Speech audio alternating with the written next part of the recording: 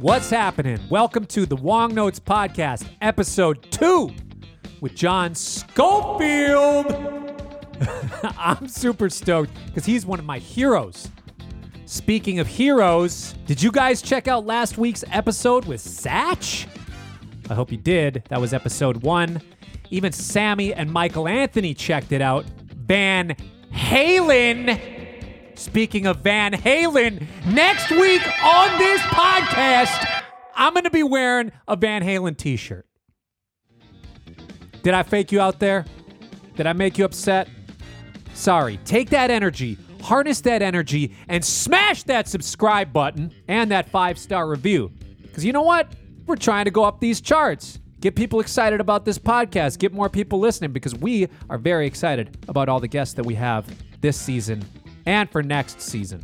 But today's episode, John Schofield. I first got wind of Sco when I was a teenager, when Uber Jam came out. Some of my friends in the jam scene were like, bro, you gotta check Sco. He's sick. Sure enough, they were right.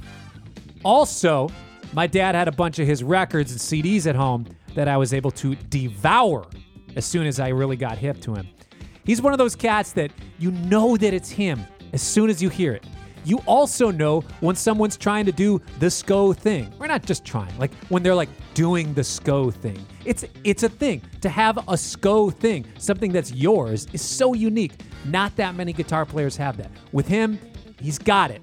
And it's so hard to quantify what it is because part of it's the tone, the touch, the feel, the phrasing, the sound of it, timing, note choices. There's so many complex things that go into the Sco thing. It's really fun to try to dissect and see what it is. And to talk to him about it, what a dream. I'm stoked about this. We get into some things. If you're not familiar with Schofield, let me give you a little more background. He's played with everybody from Chet Baker, Miles Davis, Herbie Hancock. He had Jaco Pastorius in his band. Okay? We're talking heavy cats.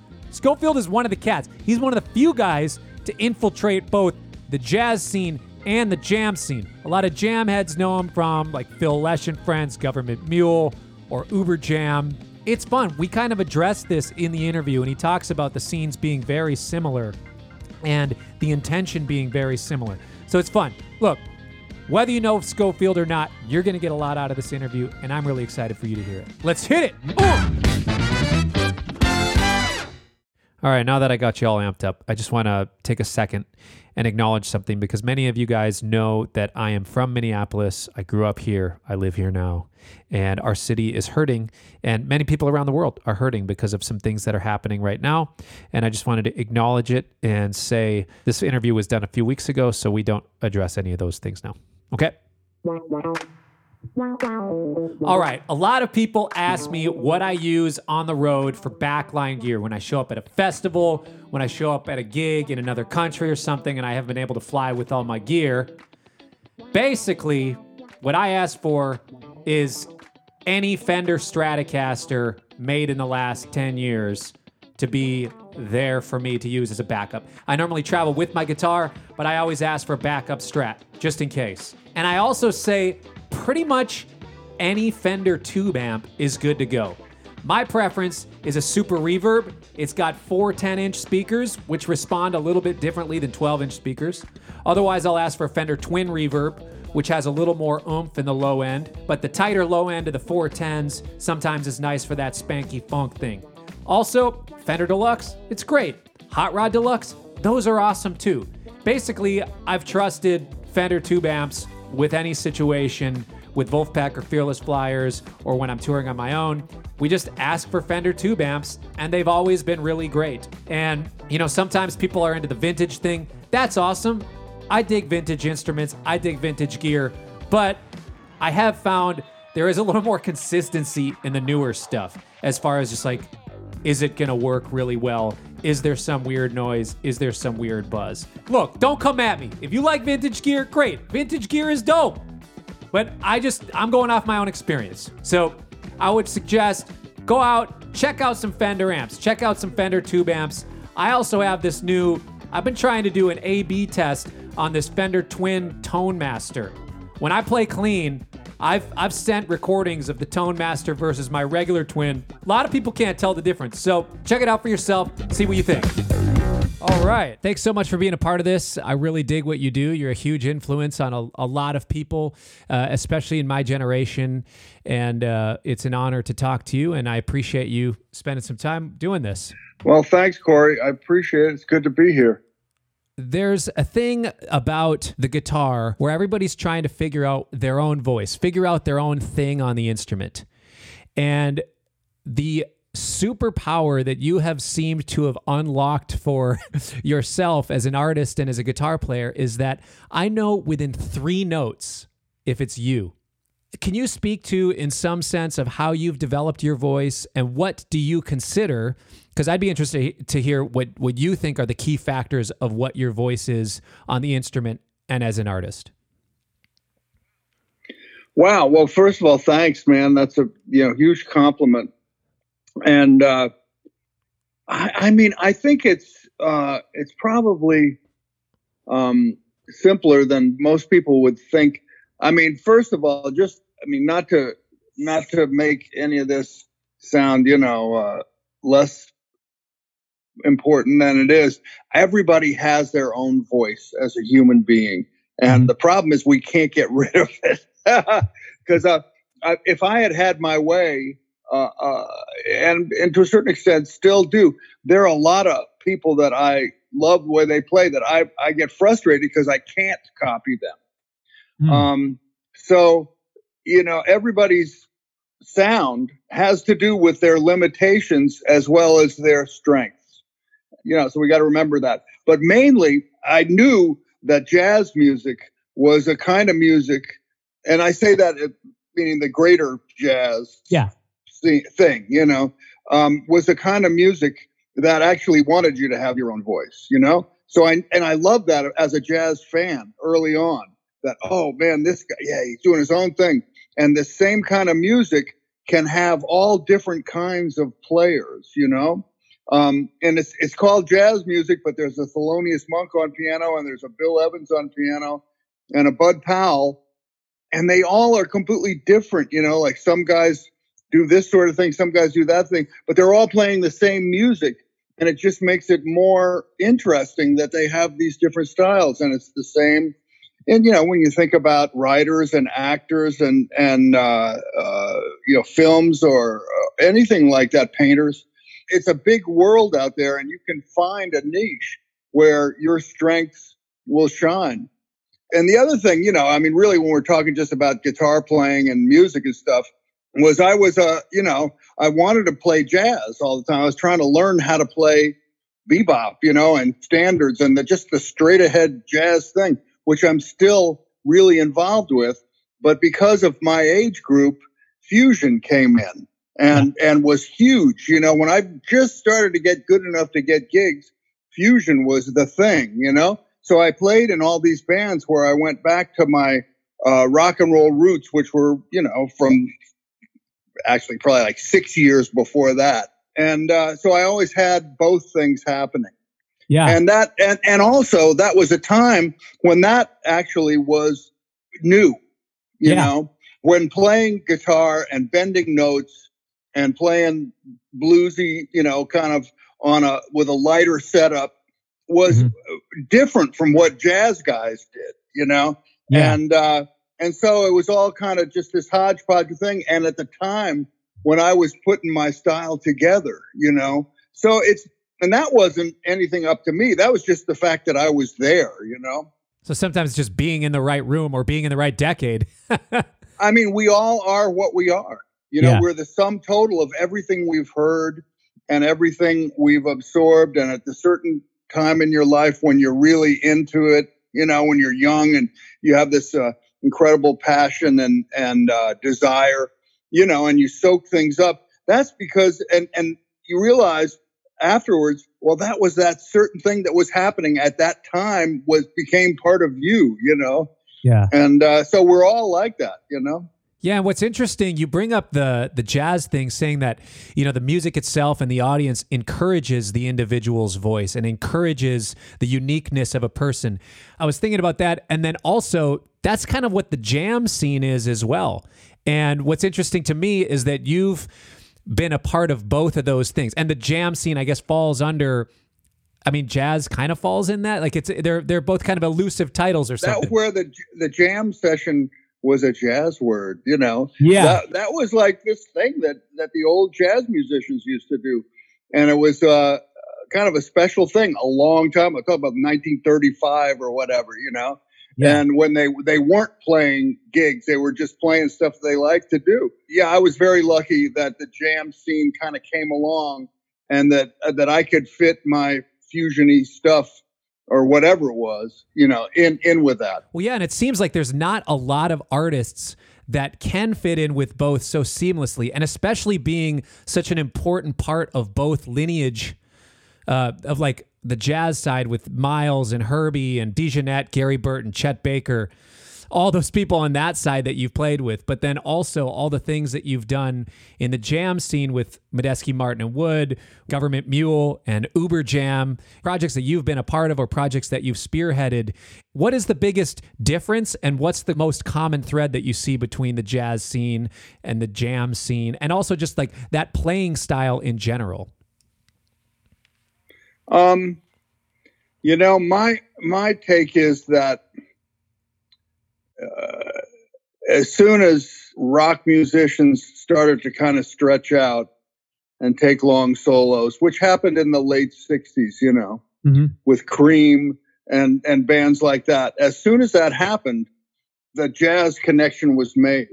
And at the same time, jazz musicians, because all of a sudden there was all this great rock music. I mean, some of the older jazz musicians I know talk about that when they were already playing jazz and good at it, but they might have been in their 20s and a Sgt. Pepper came out and they said, wow, this is really hip stuff, Yeah.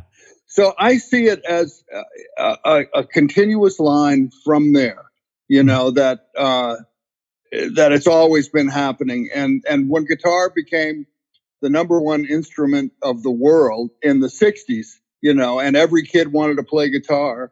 And then it just made sense that this other kind of music would be played on guitar, which was utilize improvisation, and jazz, really jazz. I mean, every time we kind of take a solo or whatever, that's a jazz thing, and even though we think of it as like, I'm going to play an Indian solo, or I'm going to play the blues, or I'm going to play a country type thing.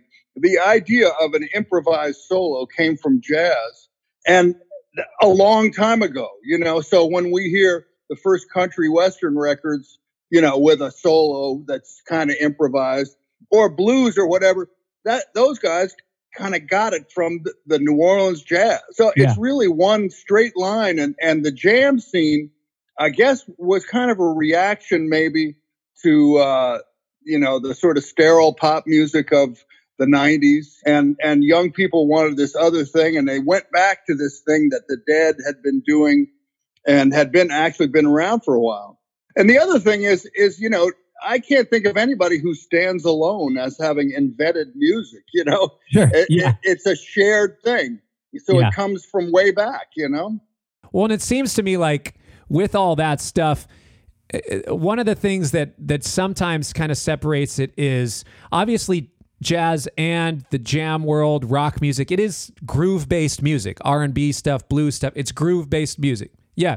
But some of the difference is some of it's backbeat music and some of it's not a strong 2 and 4. Like certain types of jazz are not a... There's no 2 and 4. That being said, you've played with a lot of rhythm sections. You've played with a lot of different bands. And even you yourself, having from like the Gary Granger, Dennis Chambers thing, playing with Peter Erskine, guys like Adam Deitch and Louis Cato, or Bill Stewart and Steve Swallow. There's so many, all those guys have such a unique thing in their own right, and then you have your thing, which is so unique. When you get together with these different rhythm sections in different bands, or when you're putting different things together, what are you looking for in those musicians, and what are you drawing from or trying to inspire or being inspired by with different rhythm sections you play with? Whatever it is, it's got to be funky. Oh, yeah. Remember that song? And, funky to me kind of swings, Yeah. So as a lover of swing music and funk, it all just, if it feels right, there's a certain groove thing that's really intangible that I can't say. But when I'm playing with, Adam Deitch or Billy Martin, Louis Cato, and these great drummers and Dennis, early on, Dennis Chambers and these guys, when we're playing backbeat music, like you said, if you pick the right song and the right groove, it feels like there's enough room to find the rhythmic varieties that exist in jazz music, in there. Yeah. And, I got this really, I started playing fusion music with Billy Cobb, a long time ago. And I was into that, but I was still thinking in the back of my head, I want to be a jazz guy and everything. And then when I got with Miles Davis, who was my idol, jazz idol, everybody's, not just me. But when I got with him, I saw how seriously he took how to make jazz work in quote unquote rock or funk or whatever you call it. That's what he was all about. And we talked about it all the time. He talked about it, talked to us about it. And I really understood after a while, how to find that thing, what felt good. And I think he was talking about what swings, that's a word that probably to him, he didn't even want to use it because it had been so overused. Every generation, you just get sick of whatever's going around all the time. And so people were talking about what swings. And there's probably a preconceived notion of what swing is to a lot of, depending on what generation you're varies for different people, but just that same thing that feels good in there, he could find it in funk, and when he listened to James Brown or even reggae, and things like that, he found a way to play his thing and that felt really good. That made you want to keep playing. When I say playing, I mean solo, to play with a group and have forward motion and make it really feel good. And that's when the music comes alive, and that's I've just been lucky enough to play with good players where it feels right.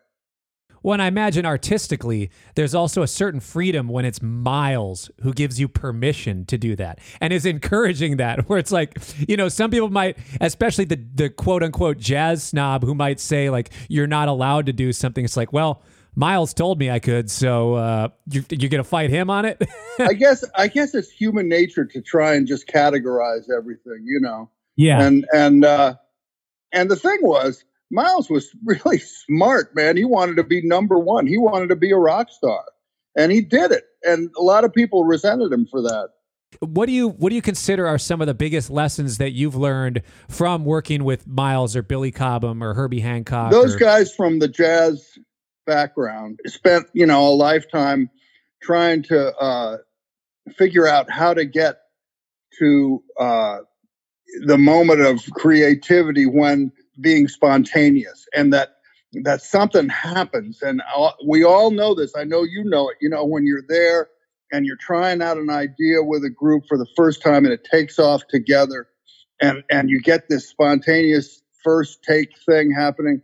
And then, you might feel, you feel like you're playing in a way, you're not going through the motions, Yeah. And that actually is better. That when you hear that, a recording of that, it's actually better than when, you know what I mean? Totally. It's not like pop music where you're overdubbing and layering everything. That's a great thing. That's something different. But this thing of playing together and getting to that fresh thing, that's what Miles was obsessed about. And it seems like all the great musicians from jazz that I've met are into that. And then when you talk to Phil Lesh, he's trying to get to something like that too. It's not just jazz, it's creativity. And there's something that happens, to how to get to that. Yeah. That's what I've learned from and you know what? We know it instinctually anyway. We know this, but hanging out with the great musicians I've gotten to hang out with, it just really solidifies that for you, that wow, what I kind of felt intuitively is right, because this guy is talking about the same thing. Yeah. And so much of it to me seems beyond just like, here's what I can do on my instrument. It's more about concept. And what I've noticed with some of those cats, and even what I've been trying to absorb through your music, is so much about concept. And when we're talking about those legends and the jazz scene in general, and then the lineage of that sort of thing, if you think about like the year 1959, where you have Coltrane exploring all harmonic, new concept, a ton of harmony. You have Miles doing static harmony with kind of blue. You have Ornette Coleman doing Shape of Jazz to Come, where it's like blowing harmony somewhat out the window. Dave Brubeck in the same year doing Time Out. Wow, like all in the same year. Yeah, all in the same year. And then you take like kind of using that as a way to branch out into different things and exploring all of those concepts. The one that I seen you and a lot of other funk musicians latch onto is more of like that, from that Miles branch of modal music, or stuff that's kind of hanging in one tonic center for a while, not a ton of changes. That's super fun to explore. But one thing that I notice sometimes, especially in the jam scene, there's a lot of amazing jam bands. There's a lot of bands that are figuring things out, and me still also figuring things. I mean, we're all learning constantly. But one thing that I see sometimes with the one chord modal, just like playing on E7 for 6 minutes or something, sometimes what ends up happening is it sounds like noodling, or it sounds like just kind of meandering over one thing. That's because they're not jazz musicians. That's the whole thing of being a jazz musician, is to not noodle, Yeah. And the thing is, sure, there's 8 million, college jazz bands that are noodling up there. And it is you're right. It is a big trap, this noodling thing. And I think that you'll probably agree that it's really important to listen to each other. Mm-hmm. I mean, and of course, really listen, I mean, in other words, you don't listen to yourself, listen to what's going on around you. And then your playing will subconsciously fit what's happening. And then it's no longer noodling. And I have to remind myself every time I play to do this, because you know what? Basically, I just want to get up there and show what I can do on my instrument. You know what I mean? But I know that it's better if I listen to everybody and make it fit in and use space. And it's really, I have to kick myself in the ass. And that's what I do. I just remind myself, or try to, every time. And, the reason that's separating the men from the boys, this noodling thing. Because, you can have a band with vocals and hip arrangements, and then you can noodle in between, and the vocals and the hip arrangements are going to be what saves you, But if you're a jazz group, all you got is the solos, all you have is that. So you got to do it good. You got to say something. Well, you do a really interesting thing where you make your solos stay engaging and interesting, whether it be 8 bars or whether it be 8 choruses. And some of that, to me, I mean, there's ways that I listened. It's like, okay, what are the objective things that Scofield does that makes it sound interesting? And there's phrasing, there's tone, there's time, there's all those little, just things about your playing. But there's also, you have a way of having something feel melodic and using the quote unquote proper scale, pentatonic blues things. But then there's also some interesting kind of out quote unquote notes that you use, or certain interesting harmonic tools that you use to gauge interest and keep things engaging, keep the story going. What are some, like, to you, can you speak to some specific Scofield moves that you approach for harmonic interest? People ask me that all the time, like, what do you play that's out, that out stuff? What is that? Yeah. And I don't mean to oversimplify anything, sure, but I actually am not sure what it is, because, I mean, basically it's kind of, you move to the next fret. That's basically it, but not to oversimplify, but just move to the next fret. Which is not right. But I've found the different ways of moving around certain things that I like. And when you think about it, if you're playing in one key where there's like 8 right notes or 7 correct notes or 8, right, or whatever, then that doesn't give you too many wrong notes, left. And so a lot of times it can be seen as a half step away. A major third can be seen as a half step away. Mm. You know what I mean? A minor third could be a minor third away, but it could also be oh shit. Wait a minute. Like a whole step away. Anyway, you see what I mean? I'm totally confused and I can't explain it. But the other thing is, well, it sounds like you're talking about resolution then, and where you're landing. Yeah, you can land in or out. You can land both places or all the places. But I guess what I wanted to say was my out stuff and everything comes from being a jazz fan and listening to those guys that you mentioned before that pioneered this way of stretching out on one chord. Because as soon as they said we're going to just play on D minor, then they realized they had to do something a little more than that. And Coltrane's group with McCoy Tyner's harmonic thing, wrote the book on that, and I've studied those guys. But the thing is, you talk about study, you can't go to school that I know of for that. And it's a little different than diatonic harmony. And it's part of the beauty is nobody knows what they're doing. But one thing I found is one thing is you got to keep it moving. And I've heard some older guys say that, you got to just mix it up, keep it moving, mix it up. Yeah. You know what I mean? And that helps me a lot when I think about that. Yeah, I like that. I mean, that's, again, kind of simplifying it, but as a conceptual thing, at least it keeps your mind going, okay. If I talk about something too, I get so confused and everything. Then I realize I don't have to talk about it. I'm just trying to explain something, but already what I'm talking about. So we're okay, And it gets back to that 10,000 hours in order to be a really good player. You know what I mean? You've heard about that, right? Malcolm Gladwell, yeah. Gladwell, right. I really think that the mysteries of music will unveil themselves to you if you put in the 10,000 hours. And then you'll be saying, well, I don't know what it is, but but you can do it. All of a sudden you can play and you understand music, but it's hard to put it into words. And the other thing is, the reason we don't put it into words, I think, is somebody said this, is that thought is actually too slow for improvising music. It's not thought. It's something else, that just is there right now, That concept I love, and that's actually also a Malcolm Gladwell concept that he talks about in his book Blink.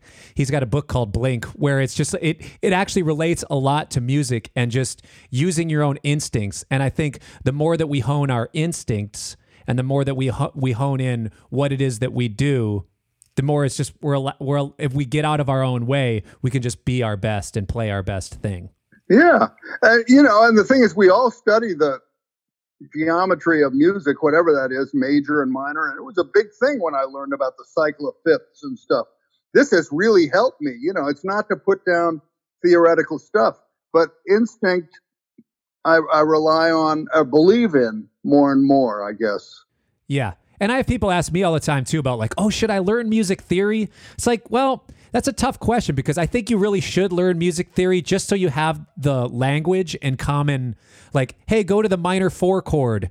So if somebody says that to you, you know what they're talking about, just for a means of communication. But as far as like writing or playing, I think you're right. Like I'm starting to learn the same thing, that instinct is so much of the game, and it's such a huge part. And I guess we can improve what we know. Like when you first play a 4 minor chord, you might not really hear it. But if you play it enough and understand it intellectually, after a while it becomes instinct. That's what I've found for me, because I don't have perfect pitch. I'm no musical genius, I'm a genius, but not a music. No. I'm not. And you don't have to be. You just have to do it. Well, and yeah, eventually what I think about in music too is how it affects me emotionally. And when I first heard the 4 minor, it triggered a certain emotional response that I realized the same thing happened when I hit a flat 7 dominant chord. And then what I realized through the music theory is like, oh, well, it's just a minor 4 triad over the flat 7. No wonder it hits me similar. You know, it's like there's certain things that eventually they're going to trigger a certain emotional response for each of us differently. And then that can inform what we decide to use in a solo because it's going to score the moment. Yeah. Going for what you love, you know? Okay. So speaking of not being able to talk about things, I want to hear you talk a little bit about a couple things that we can kind of hopefully make tangible, because obviously, you know, you're no, I don't mean to, you know, we should, and especially, I mean, because we're doing it for Premier Guitar, we should, you know, I'll try and talk about stuff that we all do. I don't mean to get too off on the cloud here. Oh no, I think conceptual is great, and conceptual, by the time you have all the like the facility and the timing and the groove and all that stuff, the conceptual is then where the game is and where the fun happens. If you don't have a concept, you got a misconception. I like that. There's the one-liner. That's a pretty good one. I didn't make that up. But, okay. All right. Somebody said, Chet Baker said that, but I'm not sure exactly who said that, but I love that. Concept. That is so good. I think a really important thing in concept too is just your voice, your sound. For me, that sound, my voice, is the Stratocaster. That's what draws out my unique voice in its purest form. And that doesn't mean that other guitarists can't get it. I mean, it's true. Tone is in the hands. But I want to encourage you guys, for those of you trying to find your voice, check out some different instruments. And where to start? My suggestion, Fender American Ultra Series. Okay? They got a Tele, they got a Strat, they got a Jazzmaster. You can try all kinds of different tones and different feels there. Your bass player, they got the P bass, they got the J bass, nice modern feel, classic sound. They're great. Check them out. All right, let's get back to it. It's clear that you have chops, can play circles around the guitar, blah, blah, blah, all that stuff. Whatever. That thing aside, the thing that stands out to me is your tone, your touch, your phrasing. How do you practice those things? Is there a way to actually practice that stuff, or is it really just listening? Yeah, I practiced it because I feel like whatever concept I came up with, you know, I started out like all of us, you know, I was a blues fan, you know, and I could play like that pentatonic scale and make it happen. I was like, wow, I'm a blues man, you know, and I went back to my blues records and after doing it for a while, I was like, yeah, I got it. Oh, that's that. And I could hear it, you know, and I could get a little bending happening on the guitar and all that. And then I decided I wanted to learn jazz, and the pentatonic shape didn't work. I was like, holy shit, wait a minute, this is really hard, you know? But for some reason, I wanted to do it enough, you know? I think partially it was like, I can't just be a rock and roll guy, you know, because, you know, those guys, all they do is get high and get laid all the time, you know, and which sounded actually really good to me. But I wanted to go for something else, right? And so I said, okay, jazz. And then I had to slowly find the things on the guitar that sounded like jazz, because I was a jazz fan and I listened to all these records, right? And that, it's almost like when you put your thing together, it's, you know, what you don't want to sound like more than what you want to sound like. Sure. You know, so it's those 10,000 hours of screwing around with the guitar and developing a vocabulary of stuff that feels right. So you know? For you, it was more about listening and transcribing and figuring out, getting the sound on your instrument, rather than like reading a book that tells you which arpeggios and chromatic approach notes are going to make you sound that way. You know, look, I've read a lot of books and, you know, whatever was out there, and you'll glean a little bit from some stuff, but mainly you have to put in the time with the instrument. And that's also, you know, getting guitar hands, you know, so that you're getting a sound like, You know what I mean? When you Yes. meet somebody that's just learning guitar and you say, oh, man, they can hardly get a sound out of the instrument. And then you realize I've been doing this for a while. I can pick it up and get something happening. Yeah. Sound wise, Yep. just with the string. I'm not talking about anything other than fingers and strings. We talked about different rhythm sections you've played with. How do you approach groove with different rhythm sections? How do you approach practicing a time feel, like the metronome grid time feel, versus developing an inner groove and an inner unique time feel? Because your time feel is part of your sound. That's part of how I know that it's Scofield or somebody doing the Scofield thing.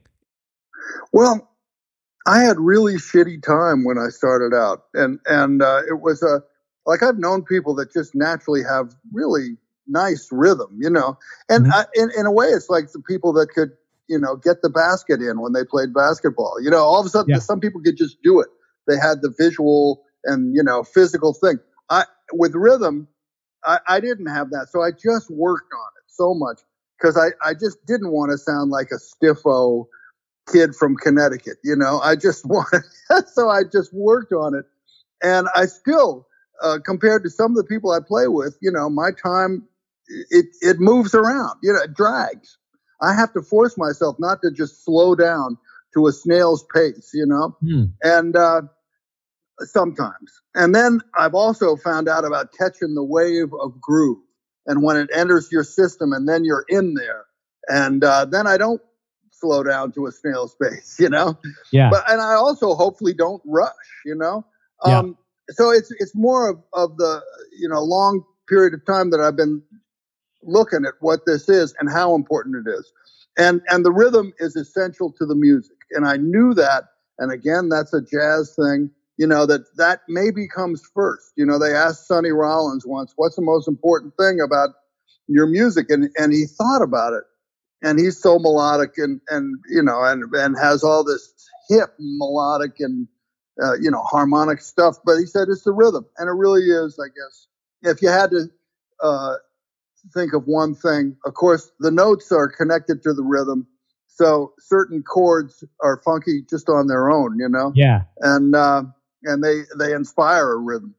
But I just worked on it, man. I just thought about it a lot. Yeah, I love that. How has your playing changed over the last several decades, and how has your artistic vision in your own projects changed over the last several years? How do you keep creatively inspired? I don't know how my playing has changed, other than hopefully I've just gotten better. Mm-hmm. I'm closer to because I've always been me. Yep. I just feel like I couldn't do it, and I've been lucky enough that I've been recorded and on the scene when I couldn't do it, That being said, hold on, sorry to interrupt you. Is there certain records that you listen back to that you just can't listen to? Well, anything I made in the 70s, there might be some stuff that's good in there, but I pretty much don't listen to them. Okay. It was sort of more, in the mid 80s, I feel like which was already, I was in my mid 30s, when I feel like then I could get to what I was trying to get to, or to some music, So I don't go back and listen to the early stuff. And, if I listen to a concert from last night, I would be dissatisfied a lot of times, Maybe if I listen to that same concert a month later, I say, oh, that was okay, cool. I was too worried, It's hard to tell. It's so hard to judge your own stuff, Yeah. And, so I don't know how my playing has changed, but I've worked on it. So hopefully I've gotten better. I'm getting to the point in life, man, which you're going to get to later on, where you think, man, am I getting worse? Is that just like happening because, in the same way that it's hard for me to run a marathon. Actually, I could never run a marathon at all. But, it's, physical decline. And I think I'm okay. But, I wonder about that. But no, I think I've just gotten better. That's basically it. And your other question was where do I go for inspiration, right? Or how do I stay inspired? Yeah, like you've had so many different projects throughout the years, so many different types of things, such creative vision through all of those. Where do you draw from in that sort of thing? I draw from wherever the hell I can, man. And sometimes that means stealing, outright theft of music from other places. And I just, I just always really wanted it. I've always been just driven to be a musician. When I started out, I would have just probably worked in a guitar store, just to be around it. And I wasn't ever thinking that it would be as good as it has been. But I do have to, I've got some techniques, where at some point you have to quit and just walk around the block and let your mind recompose itself. And then you'll come back refreshed, Yeah. It's like when you go to sleep and you wake up the next day and that musical problem is not the same as it was when it was driving you crazy the day before. So sometimes just taking a step back, stepping away, and then. Yeah, and this is really important, and this is part of what we all kind of know. It's life, it's nothing, not just music, it's everything. So, the other thing is you put in the time, you will see the results. So you have to be ready to work hard too. And the other thing about how do you stay fresh is we all develop, I think, a second sense of when something has got that thing, that makes it, wow, I like that. And we're just going for that. That's, and that's again, trusting your intuition. So I'm just always looking for that thing that's kind of fresh, So what you're telling me is that when you put out Uber Jam, it wasn't because some manager was telling you it was a great business decision. It was a creative outlet. It definitely was. But you know what? There are a lot of different things that come together. I mean, all of us want to have a career. Yes. And we want, and without an audience, your career is going to be giving guitar lessons, First of all, you want to be able to work with other people, and maybe somebody else will be getting the gigs and you're going to be a sideman in that band. Then, you maybe don't have to worry about having an audience in the same way. You have to worry about playing really well and playing the song really well and fitting into the situation and making everybody else sound good, which is what you have to do all the time anyway, whether it's your band or not. But Uber Jam, when I started to play kind of funk stuff, whenever that was, I realized that there was an audience for that didn't listen to Charlie Parker. And I've been lucky because a lot of the stuff I like in that, groove-based area, other people like too, But yeah, you know what? I love it when people love the music. I just love it. And I'm not an island unto myself. Yeah. And, there are musicians that I know that are really great and they can't play because there's no audience at all. I mean, they can't even get the gig at Starbucks playing a duet, for Pass the Hat. Yeah. We are all running businesses. We're trying to get our music out there. And so that enters into it, and I know when it's I've played something I didn't like, some song I didn't like, and then you can't play that, If there's anything you don't like, you cannot play it. Everybody kind of has to like the song, so worse comes to worse and, it becomes super successful, you're going to have to play it the rest of your life. Right. So you better like it. And, look, we all get sick of stuff, even if you did like it at one time. But, people say, and I know you know about this, people who don't know anything about music say to you, man, you're so good on the guitar. How come you're not like in the Rolling Stones or something? You could have done that. And you know what? I couldn't have done that. I can only do what I could do, and if I was a rock and roll musician, that's because I would have wanted that more than anything, and it's not like you're so good at the guitar, those guys are really good too in their own way. And we each just have to do what we can do, and what we want to do. That's encouraging. I like that. Yeah, and and if what you want to do has no audience, you kind of change. Because we want to exist. We have the instinct for survival. I mean, a lot of the avant-garde jazz musicians in the 60s, Ornette and those guys, there was a scene for that. There were people that loved that and would buy tickets and buy records and they would write about them and all that. So that's why that happened. There's nothing that's completely on its own. We're part of humanity and all. Yes. Yeah, and when I listen to album, especially an artist who's been around for so long, and I try to interpret what you're putting out as an album, why are you putting out this record? What are you trying to say through this album? I want to get into the artist mind, the creative mind. When I hear something like Uber Jam, it's its own thing. When I hear something like Hudson, it's like old rock tunes and turning them into jazz with a bunch of jazz guys. Country for Old Men, similar thing, but with country songs. And then like Government Mule, the project with them, it's like rock and blues stuff. Or you have a Ray Charles covers album where you're collaborating with other people. It seems like you're pretty intentional with your concepts and with your projects. Yeah. Well, part of that is the business. And I found that, if you've been in it for a while, then you can get gigs at the festival or at the club or wherever you want to play. But they always say, wait a minute, what are you doing now? Because you did that last year. Yeah. And it really pisses me off because it's like, what the hell? A good group and really good music and we're going to have some different songs with the same personnel. And I don't know what the concept is. That's what I want to do inside because that's real.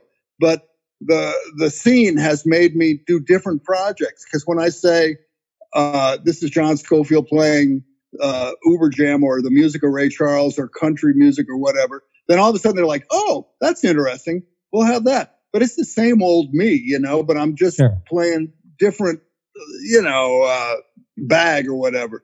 So in a way, I don't like that, but it's made me do all these projects. And I'm so glad I did because every time I learn about some kind of music that I love, like Country for Old Men, I went back. I always knew some country stuff, right? I liked it. Yeah. But I went back and listened to a bunch of the stuff that I had liked and looked a little further into it. And I learned some shit that I wouldn't have learned on my own. So I like that the world makes me do that. Well, and then in that case, sometimes it is, it's about the management or business decision or the promoters wanting something different and you adapting and saying, okay, well, I'm still going to do my same thing. It's just something else for the publicists to talk about. Yeah, and you want to work. Well, that tells me that you're pretty aware and self-aware of the business side of things.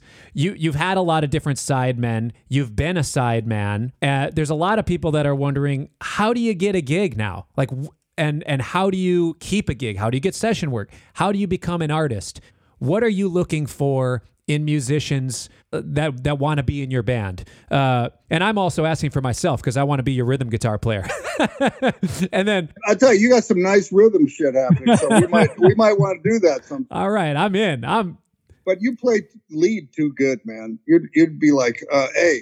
And then I'm cool just hanging in the pocket listening to you, man. That's what you say right now. But listen, Avi Bortnick, Avi Bortnick, who was the quote unquote rhythm guitar player in Uber Jam, who can take smoking solos, he didn't mind playing rhythm all night, and he was doing more than that because he was triggering the samples. Yeah. But he was so good at rhythm guitar that and with stuff I couldn't do, because his kind of Nile Rodgers kind of, James Brown. I mean, just, whoa, he's so right on, But anyway, I think, first of all, it's a different music world than when I was coming up in the 70s. But I think that the same things hold true, even though you said I'm into the business, but that has also stopped me. I mean, I've made myself not be into the business aspect enough to stay, to follow these basic sort of foundation of you want to be part of a group that makes music. And when you're part of a group, you have to make the whole group sound good. And you have to think beyond what your own needs are right now. You have to make the song sound good. And all this is, you have to work well with others, man. It's like, it's right kindergarten, talking about this stuff, but it's really true. And I think that's the most important thing for any of us. And it turns out when you're leading a band, you have to do that too. You have to, okay, I'm going to do this for the greater good, Yeah. Which I say all the time, and a lot of times I probably don't do it because it is my band. But I think that's really important. And it seems like cream rises. If somebody is really good and is out there playing with other people, people are going to hear about them. But as you know, you put together your own projects, even when the phone is not ringing, you just do it anyway. Yeah. And that's what gets it happening. And I'm sure you could talk about that too with what you've done. But I think it's really important to take every opportunity to play with other people when you're a young, starting out musician. Even though you say, oh man, I don't want to do that, or I'm not good enough to do that, or doesn't sound like that much fun, I'd rather stay home and play along with YouTube. Something happens when you meet other people and the networking starts, and that person knows somebody else, and that person knows somebody else, and then you're connecting and you're learning in a way that you wouldn't learn when you're sit home left to your own devices. Totally. I love that. Thank you. So that's kind of like if you want to get a gig playing for another artist. But if you had still had all the knowledge that you have now, you have all the wisdom and all the everything you've learned from all the greats that you've played with, everything you've learned from your own experience touring, putting out records, but nobody knows who you are. You're still as good as you are and have all your same instincts. What would you do if nobody knew John Scofield? What would you do to get going and started as an artist today? If nobody knew who I was and I could play the way I could play, I would be upset, But nobody would get to where I'm at if they hadn't been on the scene. Because I couldn't have developed what I am without all the hours and hours of messing around with other people and putting together music for this gig, this whatever thing, lame stuff that didn't turn into anything, gigs that were awful, and terrible bar mitzvahs and weddings that I played at, whatever stupid jam session with guys that weren't as good as you, blah blah blah, and all that comes together to make you who you are. And just as far as getting your own music out there, I think now is such a, when I started out, there were these tiny little record companies that you could get on if you were sort of good. You know what I mean? And you would and you could make really cheap records. And I made records for Enja Records in Germany, and there was a Japanese label. And I was already kind of on the scene enough to get those things. And I think that those sort of things still exist somewhat. So, if you're a young musician, I would say get your music out there. And I know now with YouTube, everybody's doing stuff for free and just putting it out there. And maybe that's the way to do it. I don't know. And luckily, I haven't had to think about that, except for telling people to turn off their phones when I play a gig so that they don't put it on YouTube. A part of it is the information age has made it such a different world that I'm not quite up on exactly how to get your music out there, other than take every opportunity that comes your way. And everything adds up to a career in the end of just doing this and that. And, it'll work out. And it's not going to be easy because being a musician is none of us are in it for the money, are we? I mean, if we'd be doing something else if we were obsessed with financial security. Absolutely. To the point, But we love the music and we just want to be part of that, and we just will do anything to be part of that. Yeah. For many of us, there's just no choice. It's what we were called and meant to do with life, and we just have to do it. There you go.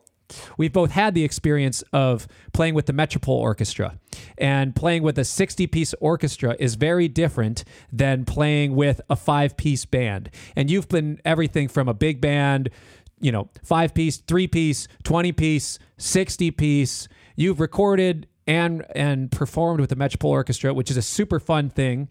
What's your experience? What was your experience like playing with them, and how do you approach playing with such a large ensemble? Where do you let go of things, and where are you very specific about certain things? Well, first of all, with Metropole Orchestra and the stuff we did, Vince Mendoza he wrote most of those arrangements and was in charge of the orchestra. I just had to play guitar, and so I had suggestions about how things went, but mainly I had to again blend in with them, and I was always too loud. It seems totally weird to me that a 60-piece orchestra is quieter than my 5-piece band in my basement, but it is. So that was actually a struggle for me, because in recent years I haven't been using as much distortion pedals, and stuff to get a sound. I've been just turning a deluxe reverb up to 5, and it sounds great.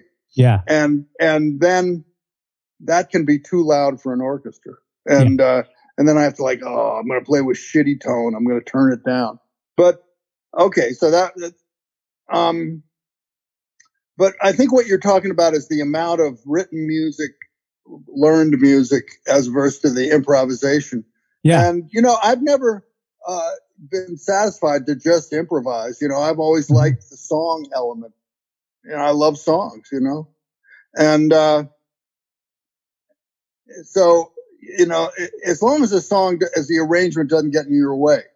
I've also had the experience of some of my own stuff that I really worked on, and then it was like, this thing is so weighty, we can never get past the arrangement, that it never turns into anything other than this arrangement, which might be good, but it sucks all the mental energy out of the music to follow this arrangement, so that nothing else can really happen. Also, it dwarfs the improvisation so much that the improvisation can't shine. So, so it's always this back and forth between, how to make it work, and sometimes too, if I'm thinking, oh man, this is going to be great. I'm going to have like this little 4-bar phrase, and that's all we're going to play, but it's going to be all deep and stuff, Yeah. And then it doesn't kind of work. It just turns into this stupid 4-bar phrase that you're sick of. And then, so you're constantly adjusting and making stuff work. And for me, playing with the Metropole Orchestra was so much fun to hear Vince's arrangements and that orchestra play that music, because I never play with strings and orchestral instruments, So the thrill of that actually just inspired me every time I was on tour with them or recording or whatever. Yeah, it's an experience unlike any other, sitting amongst an orchestra and having that many people around. Yeah, we as guitarists don't get to do that. The first time I ever did that, I was a Berklee student, and one of the teachers had written this big thing for like jazz big band and the Boston Symphony Orchestra. So we played at Symphony Hall in Boston, and my amp didn't work for the performance. It was like the thing just blew up all of a sudden. And you can't stop a 90-piece orchestra. It doesn't stop. I'm just there, no sound, and the violins just thought it was hilarious, that this kid can't even get a sound because his stupid amp blew up, Oh man. Wow. Maybe they're the ones that sabotage. Maybe the conductor's the one that sabotaged you because you were too loud at rehearsal. I think you're right. It was the violinists were jealous of. Yeah, they unplugged your speaker cables. Just a couple more things before we finish up here. We don't always get to play with other guitar players. In your case, throughout your career, you've gotten to play with some incredible guitar players. You've done a record with John Abercrombie, a record with Pat Metheny. Bass Desire's Mark Johnson record with Bill Frisell. What is it like for you to play with other guitar icons like that? Well, I mean, guitars really work well together. They really do. We know that. As the lead guy, most of the time you don't play with another guitar. But when you think back to actually the instrument and how we started out, no other instrument can you sit down in somebody's bedroom with two guitars and be a whole orchestra. Guitar works really well like that. And getting to do it with musicians and personality, people that play with such incredible personality as Abercrombie and Frisell and Metheny, it was just a joy. So their personalities are very different. Their playing styles are very different. How did you adjust yourself and your playing to match that energy, or did you just kind of? Not really. I mean, I think we adjust to whatever situation without thinking about it. I knew those guys and loved their playing, and we just played. So you've collaborated with a lot. Is there any other artists that you've still yet to collaborate with that you still really want to? There probably is. I just can't think of who it is.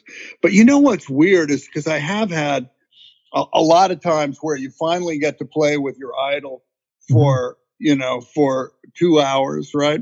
Yeah. And you don't really get into it like you do with your buddies, And there's nothing like playing with people and feeling comfortable and getting to do it for a while.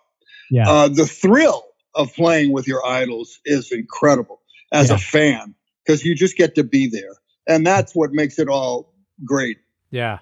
All right. To kind of close things off, I have a couple kind of quick fire fun questions just for those that have been itching for gear answers, because it's a guitar podcast. So, there's guitar players love gear, don't they? I love gear. Yeah. We all do. Yeah. Okay. So any purchase, call it $20 or less. What does any guitar player need? Some sort of thing. What's the essential? $20 or less. Everybody's got to have it. A pick. Great. I like that. You might play with your fingers, and that's cool, but you might try a pick. Everything else costs more than $20, doesn't it? Well, the most common answer is headstock tuner. Oh, good idea. That's right. I mean, I'd be lost without a tuner. I've forgotten how to tune up my guitar, and I think all of us sit at home with our headstock tuners now, and we never tune up by ear. And I like. Yeah. Okay. Purchase a couple $100 or less. What does everybody need? You should help me on this, but I actually use high-end guitar cables. And I use the, what's it called? Shit, I can't remember the name of Vovox, V-O-V-O-X. Okay. From Switzerland. They make a difference. And I think they're not the only company. There are a lot of really high-end cables. And you know what? I've A-B'd them, and they make a slight difference. Is it in tone? Is it in clarity? Is it in EQ response? What is it? It's sort of more tone is there. A little bit more of everything. And, I got a good story. When I was playing at this Italian restaurant with Michael Moore, the great bass player, on West 13th Street, I played there all the time, just the two of us, right? Yeah. And Jim Hall lived across the street. And one day I forgot my guitar cord. And this was in the 70s. And I knew Jim a little bit. I had taken a couple of lessons from him. And he knew I was one of his fans and everything. And so I called him. I said, Jim, I've got to play in like 10 minutes. Can I borrow your guitar cord? He goes, okay, just meet me in the lobby of my building. It was right across the street. And he gave me a cord that I went and plugged in. It was this little red cord, right? And there were no highs when I played through this cord. It was a piece of shit. And I realized, that's the secret of Jim's mellow tone. This is the game. I don't know. But then afterwards, I thought maybe he just gave me the crappiest chord he had. I don't know. He's trying to steal your gig. He wants to make sure you don't sound good, so he gets the gig. All right, how about this then? No limit on price. What's the purchase that every guitar player needs? What's the one piece of gear? What we need is a new guitar. That's what we think we need, but we actually probably don't. because I really think, I mean, to a certain extent, it's in the fingers, and that's way the most important. You have to have a good instrument. Yeah. You can't have a broken guitar. You have to have one that's functioning properly, Yeah. And there is a difference between a Tele and a Strat and a 335 and an L5. They are different animals, Yeah. And so you become aware of that. I can't stop lusting after other guitars, and I think what we need more than anything is to sit down with one instrument. This is kind of the jazz way. Like when you would see Jim Hall and Kenny Burrell and those guys, they would just bring their guitar to the gig. Yeah. And then you would see them 15 years later, and it was the same guitar. And I remember Jim Hall told me when I was asking him something about technical about the guitar, he goes, "You know what? I don't know very much about the guitar." And I thought it was stupid for him to say that. And then afterwards I realized, no, he compared to a luthier, I guess he doesn't, because he just plays them. Yeah. And it's, so for unlimited price, what do we all need? Well, what's helped me was to get a good amp, and there are different kinds of amps. And I remember when I was a kid, I moved up, and eventually when I was about 17 or something, I bought a Fender Twin, and it was the one that I bought from Manny's Music Store had 2 JBL 12s in it. Yeah. So this thing was so clean and loud, and it just sounded awful, man. And I was blowing everybody's ears out, because I don't even think I had a distortion pedal. It's just like, why? I had no idea why this sounded like shit, right? And then I went in this. It was in Connecticut where I grew up. There was this hi-fi store where, for some reason, they had an old Magnatone amp that was kind of broken, But I just wanted to try it out. I plugged in, and it was like, oh man, this is it. There's a little bit of distortion. I thought, well, this is cool, from the amp.